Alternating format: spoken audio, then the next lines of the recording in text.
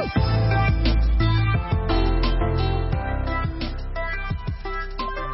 right, welcome to the 10,000 podcast.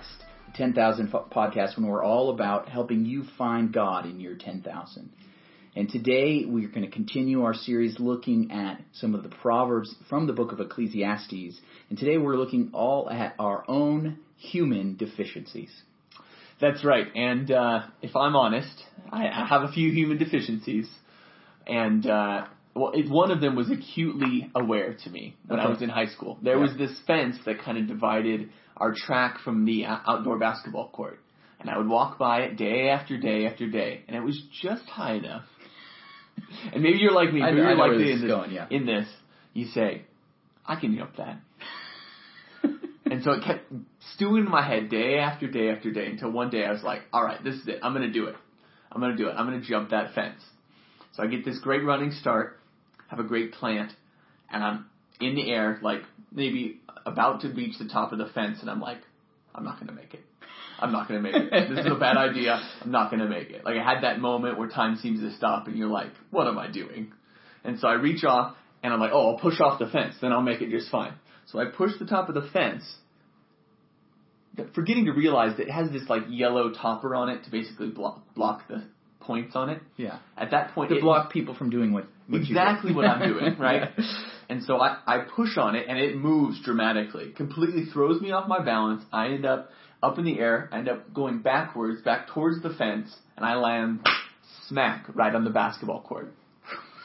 Ended up having a fairly significant concussion, had a bit of memory loss, made our way back to the band room. It was after school, and it was the same day that Sadie Hawkins was supposed to happen. Yeah. And so needless to say, I did not make it to Sadie Hawkins. You really disappointed that girl, didn't you? Well, it was Sarah, actually. Oh, was it? Yeah. It was funny. Sarah, and she was not very happy with me. Yeah. And one of the first things I remember saying is, Sarah is going to be really mad at me. And I was right. All because I had dramatically overestimated my abilities. I thought I could jump that, and turns out I can't. I think we all have a similar story to yours. Maybe it's not with jumping, but we've all thought we're better than we actually are. Mm-hmm. We thought we are more capable, that we're more advanced, that we know more than we actually do. Right. And again and again, boom, you drop. Yeah. And you hit the ground. That's right. So that's what this section of Proverbs is about. Yeah, about our deficiency, about the ways that we fall short, about the ways that we think we can do things, but in reality, we can't. Yep. And so we're in Ecclesiastes chapter 7, verse 20, and this is maybe one of the most famous verses out of all of Ecclesiastes. And in verse 20 where we read, "Indeed, there is no one on earth who is righteous, no one who does what is right and never sins." Now that's maybe one of the most famous verses out of this book, debatably, because it occurs a few other times in the Bible as well. Paul would pick this up in the book of Romans. He said, no one is righteous, no, not one. Talking right about this. He said, look at this. Nobody is right and perfect and does what's right all the time. There's no one who does what's right and never sins. And I think that's pretty true. Yeah, I agree. We need to be honest about this. In fact, G.K. Chesterton, the great British author, once said that the reality of sin and depravity, which is a fancy word for our sin, right? Yeah. That it is the only bit of Christian theology that we can actually prove. And, he's a little bit exaggerating. Right. I think there's more things to prove, but it's like, you look at us, you study human beings, we all do the wrong thing. Yeah. There's been studies on infants, and infant babies as young as like 6-8 months will deliberately do something against what their parents tell them to do. Mm. Did you experience that with your own daughter? No comment. No comment. Well, I guess I'll have to find out here with my own daughter here soon. But yes, you will. It's coming up for you, Sawyer. Very soon. Yes, coming quickly. But yes, we are all depraved. We are all sinful. No one does what's right all the time. Yeah. Interesting thought about that. We had a preacher, somebody, one of those sidewalk preachers that would come and speak. Yep. Who have some very interesting thoughts about the Bible and theology, to say the least. And he came to speak at my college when we were there, and multiple times. And so I went up to him one time after he had given one of his messages, because he had claimed that he had achieved perfection. Mm-hmm. That he was no longer sinning. And I was like, okay, interesting. I got to follow up with this. So I went up to him after and said, So you're perfect now. He's like, yep, I haven't sinned today. Don't plan on sinning ever again. And I said, well, that's different than saying you're perfect, right? So he acknowledged that he had sinned in the past, but he had reached a point now that he had achieved perfection. Mm-hmm. And I kind of pressed him on it and said, so external stuff, maybe you're not cheating or stealing or speaking bad about other people, but you've controlled your thoughts too. And the more I pressed him on it, the more it seemed like that was just a claim he made. And in reality, like all of us who claim to be Christians, I mean, he's actively working on his faith. He's being sanctified. He's becoming more like Jesus. But as I pressed him on it, even this guy who claimed perfection, in reality, wasn't. And from some of the things he said about other people, I wouldn't say he was perfect either. And anyone who says that is lying. Yeah. So, right, yeah. There you go. Right there. I mean, right off the bat. Isn't that what John said in 1 John chapter 1, verse 8? If we claim to be without sin, we deceive ourselves and the truth is not in us. Mm-hmm. You are a liar. In that very moment we're sitting. You are a liar. Yeah. I once met a guy, it was on a college campus, he was just a student, and he thought he hadn't sinned. I was talking with him about sin. Yeah, he's like, no, I don't sin. I was like, well, what do you mean you don't sin? He's like, oh yeah, I mean, it was just the idea of relativism. Oh, what's right for you is okay for you. So he just didn't buy anything that God said. It doesn't matter. Mm-hmm. So I said, okay, so you've never done anything wrong? Nope, no. And I said, okay, well, let's just think about an example. What are some standards you have for yourself? Okay. You're not buying into God's standards. Right. Let's just say, what standards do you have? Do you think that recycling is good? Well, yeah, you got to protect our planet. We need to recycle. Well, great. Has there ever been a time where you have not recycled something you should have recycled? Mm. Well, yeah. Okay, so you've broken your own rules. Therefore, you have sinned. You've done something wrong. Mm-hmm. And I think once we bring God into the equation, it's like even scarier. Yeah, your thoughts, right? Your words, your actions, your attitude can be very sinful. Right. No one is righteous, no, not one. Mm-hmm. This is just at the core of who we are as human beings is deficient. We're deficient. We can't jump that.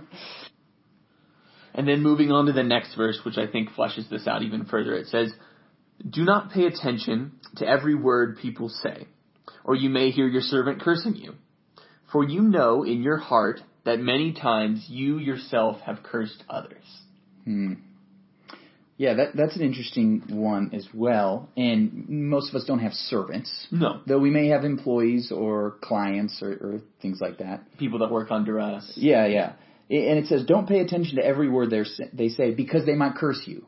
Well, shouldn't you pay attention to that? If they're going to say awful things about you, saying bad things about you or your reputation, you should pay attention and stop that, right? You know that, yeah. I mean, let's stop that slander, that gossip, right?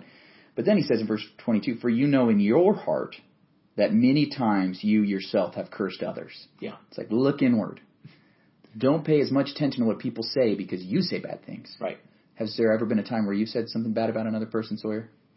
Honesty moment. Yep. Absolutely. Yes, we can be honest about this. I've told this story before, but when I was a pastor in Nebraska, small town, pretty much knew most of the town. But early on, I went to a community event, and while I was there, met a woman. It's the first time I met her. I introduced myself as Matt. I was the pastor of the church down the street.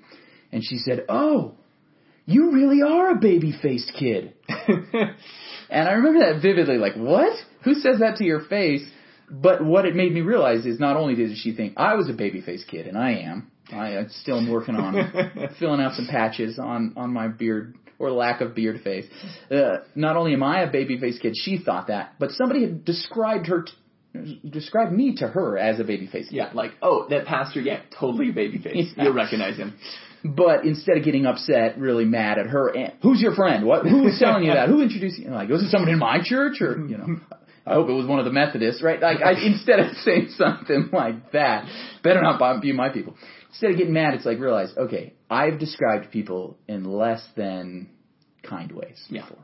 I've said things usually behind that person's back. Usually after you meet them, you talk to somebody else. Oh, that person, they talk so much. Yeah. And when you think about it, they're like, oh, I'm just as guilty. Right. It's really easy. Yeah. Deficiencies. Yeah. It's really easy to fall into hypocrisy and hold others accountable for the things that you're not even holding your own self accountable for. For sure. Yeah. For sure. We have deficiencies. Verse 23, I'll just jump in and read that. Verse 23, it says, all this I tested by wisdom, and I said, I am determined to be wise. but this was beyond me. Whatever exists is far off and most profound. Who can discover it? So I turned my mind to understand, to investigate it, to search out wisdom and the scheme of things, and to understand the stupidity of wickedness and the madness of folly. Yeah. This is interesting because this whole book is about wisdom and trying to live well and learn how to live best in the world. And then in this moment, I think Solomon is being honest about himself and saying, I'm looking at the world, I'm studying, I'm seeking to understand, investigate, searching out. And even when it comes down to it, there's stupidness in this wisdom. It's not enough. It's not enough to respond to my deficiencies. That even in that wisdom is deficient. Yeah. The best wisdom of the world isn't enough to deal with the madness and folly, to deal with all the stuff, because we're limited. And that's another one of our deficiencies, is we're limited to place, we're limited to what we can know. We can't know everything. And so that even that wisdom is deficient. Yeah, no matter how much we learn, we're still going to be lacking or have huge holes in our knowledge. Yeah. They say the more you learn, the more you know, the more you learn you don't know things. Yeah. Because there's so much more wisdom out there. Yep. That you learn about. The smarter you get, the more you realize how stupid you are.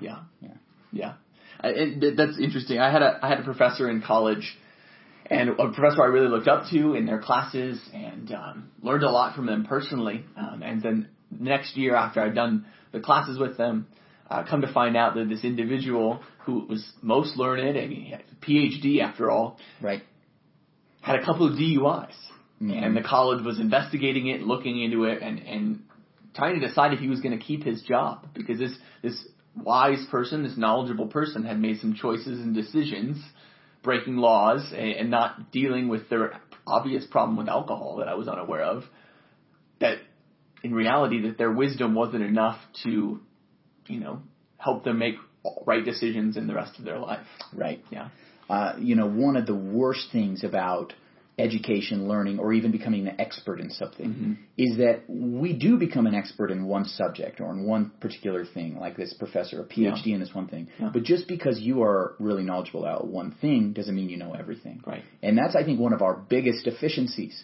Like, that's why you hear Hollywood actors. They might be great at their craft, and then they're speaking about things that are completely outside of that, like politics. They're like, what gives you any knowledge to talk about this politics? Or a politician trying to come in and talk about something about science. It's like, or faith. Faith. Yeah. Do you know anything about this? Mm-hmm. You're a businessman over here. Does that mean you know anything about this other subject, like about education, knowing what our fifth graders need in the classroom? Right. Like, we need to be more knowledgeable about our own insufficiencies. Right. We need to acknowledge them and say, yeah, I don't know as much as I think I know. Right. Definitely. So verse 26 takes a bit of a turn. Okay. So we're going to jump into that. This is a funny one. It says, I find more bitter than death the woman who is a snare, whose heart is a trap, and whose hands are chains. The man who pleases God will escape her, but the sinner she will ensnare. How do you feel about that one? Well, it's a little uncomfortable, to be honest. Okay, why? Because, Solomon, being a guy, he's going to turn to women and seeing them as, there's a common perception of women as a temptress, right? Yeah. But I think if we're being honest, I think a lot of that comes from his position as a man. He is a man, yeah. He is a man. Yeah. And so that would make sense. So if this was written by a woman, I think we could turn the tables and you could say, a man who is a snare. Sure. And so I think he's going after a general principle of saying, you need to control yourself because people are out there trying to entrap you. Yeah, and I don't know if necessarily that everyone's out there to entrap you, though some are. Some are, yeah. But the point is that as we as human beings, when we get into relationships with another person, that person can lead us to be entrapped. Not because they're like actively trying to trap us or do something awful to us, but they're a type of person that when you spend time with them, you get led astray. Yeah. I think especially of like 1 Corinthians 15:33, where Paul wrote that bad company corrupts good character. Yeah. Bad company. You have great character. You're an upright person, but you're with this other person, all of a sudden you find yourself doing things that you shouldn't do. Yeah. It's way easier to be pulled down by that other person instead of lifting that other person up. Yeah, and I think especially he's saying from a man's perspective Right. that a woman can do this because this is someone that he's sexually attracted to. Sure. He's physically attracted to this woman, and this actually did play out in Solomon's life. He's writing from personal experience here. You study the story of Solomon. He is a man that had wife after wife after wife after wife after concubine after concubine, 700 wives, 300 concubines. And it explicitly tells us in the scriptures that these wives were from other nations. Right. They didn't worship the same God as the God of Israel. Yeah. And they started wanting to worship in different ways. And he said, okay, you can do that. And then he started joining them in the worship of other gods. He got completely led astray into sin and into rebellion against the God that he was the most upright man, right? He was completely wise. He was doing what was right and what he should do. God was pleased with him. Yeah. But his wives, these women, led him astray. Right.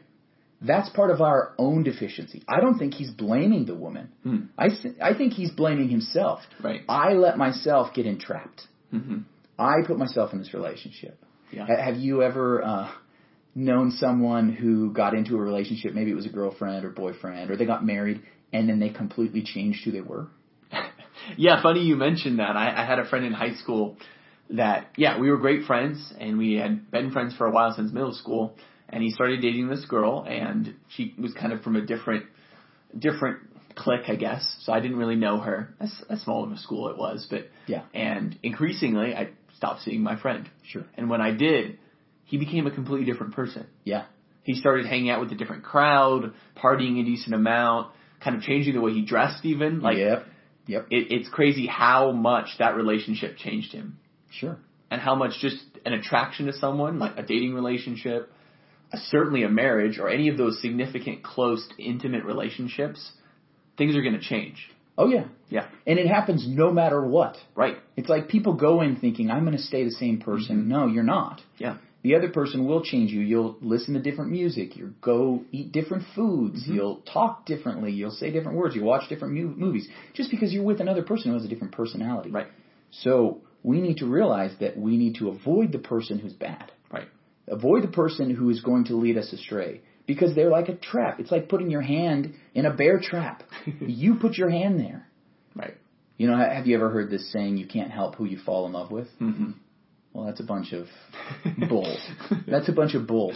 You can. Once you start falling in love, it's almost impossible to stop. True. It's a powerful drive. Right. Even later not in Ecclesiastes, but Solomon would write in his Song of Solomon that love is stronger than death. Right. It's going to get you and control you. So we need to be careful up front not to fall in love with people that we shine. That's why people that are having affairs do the craziest things and ruin their families, their jobs, their reputations, their careers. Yeah. Because they've been entrapped. But they put themselves in the position to fall in love in the first place. You can help who you fall in love with. We need to be careful who we fall in love with. Extremely careful because bad company corrupts good character. It's true. It's true. Now which verse are we on now? 27. 27, okay. Look, says the teacher, this is what I discovered, adding one thing to another to discover the scheme of things, while I was still searching but not finding. Now this is even a more interesting verse. Verse 28, he says, I found one upright man among 1,000, but not one upright woman among them all. This only have I found. God created mankind upright, but they have gone in search of many schemes. Yeah.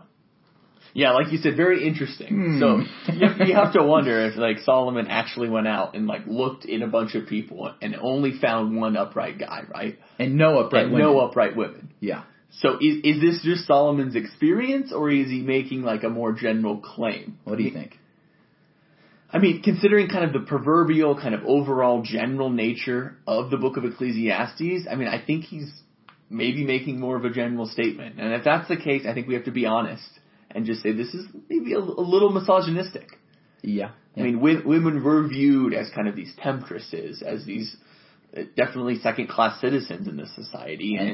And he literally had 1,000 women. Right. 700 wives and 300 concubines. So he's like, I have all these 1,000. All of them have led me astray. Yeah, not one is good. Not one is upright. Maybe I found one upright guy, but no upright women. And I think what he's overall getting at is in that verse 29. He's saying that God has created people mankind he uses, but people upright. Mm-hmm. Adam and Eve were created good. Yeah. They were created tov is the Hebrew word, and it means good. It means the fullness of God. The fullness of what God is good. But they've gone in search of many schemes. They've lived outside of God's law. They chose for themselves to disobey what God had commanded them to do. To not eat from the tree of the knowledge of good and evil. To reach for themselves this God-likeness. They desired to be like God, it says in Genesis. Yep. And it was that fall, as we've come to describe it, that fall dramatically changed humans. We're no longer upright. We're deficient. We're sinful. Yep. Not one of us is righteous. Right. Yeah, I mean, I think that's right on. I think maybe if he pulled another 1,000 women, he could find the one woman. He's not saying that there's not a single upright woman ever in history. It's probably his experience, although he's a little misogynistic here. Yeah. And probably a little bitter because of what he's experienced in his own life. Definitely. So yeah, it's probably a little misogynistic, but that's not the point. The Bible isn't saying there's no good women. No, he's not saying. In fact, it's literally saying there are no good women or men. Right. Yeah, maybe there's one guy that's pretty good, but he's not great. Even he, going back to our first verse we looked at in verse 20, doesn't always do what's right. Mm-hmm. Even he sins. Yeah. There's no one who's as right. I mean, that's just bleak. Yeah. That's bleak perspective, right? Mm-hmm. So, I mean, practically what we're looking at, how does this change our life? All these verses we've been looking at, our own deficiencies. What do we do with all this? Do we just admit, we're all terrible human beings. Let's deal with it. I don't think we have to go that far. Okay. But I think an acknowledgement of saying we have a problem. Yeah. That we are sinful. Yep. That we do things that we don't want to do. And we do things that are outside of what God wants us to do, most importantly. And we try to make ourselves like God, when in reality, we're not. Yep. Yeah, I mean, so there's that personal acknowledgement. Mm-hmm. Sometimes we personally need to admit we messed up. Like, there's no point in saying, I never did anything wrong. I didn't do that. Mm-mm. Like, because we try to do that. We defend ourselves. We justify ourselves. We don't need to do that. Right. We can admit that we have done wrong personally. And we can also admit when we don't know. Mm-hmm. Like, that sometimes is the best answer. Like, we can be good at BSing and pretending like we know the answer, know the solution. No, just admit, I don't know. Yeah. I have no clue. Right? Let's just admit that. Yeah. And I think it matters how this applies to how we interact with other people. When he said, you know in your heart that you have cursed others. Mm-hmm. So when people say bad things about you, give them some grace. Yeah. Sometimes overlook it completely. Mm-hmm. Sometimes we just need to forgive that person because other people are going to sin. How can we show other people grace in this life? Because we have to. We're all sinful. Mm-hmm. Or else we're just hypocrites. Right. We don't want to be hypocrites. We definitely don't. I think the biggest thing, though, is that we need help. Yeah. We desperately need. There is not a single human being who can help us out of the mess that we have created. Mm-hmm. We have chosen sin again and again and again. We need some help. And I think that's what the whole overarching story of the Bible is about. Yeah. Solomon didn't know him at the time, but there would be one who comes after him, Jesus, who would actually be the one righteous man who never sinned and always did what was right. And that's what we're told about Jesus. Never sinned, perfect in everything he did. Mm-hmm. And yet he was the one who was punished and put to death. Right. And we are told that he did that in our place. Mm-hmm. He was punished because we deserve to be punished.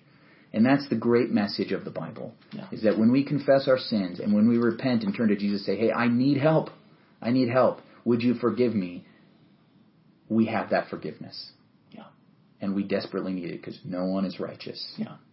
We can't jump over that. No, we cannot jump over the chasm of our own sin. Yeah. All right, thanks for listening so much to this episode. We'll catch you next week. If you haven't done so already, make sure you like us, rate us, and subscribe. We should now be up at the posting of this on Stitcher, on Spotify. And hopefully if they approve this podcast, iHeartRadio. Yeah, we're trying to get everywhere that podcasts are. Yes. But make sure you subscribe and that you keep listening because we'll keep pushing out these episodes each week as we help you find God in your 10,000.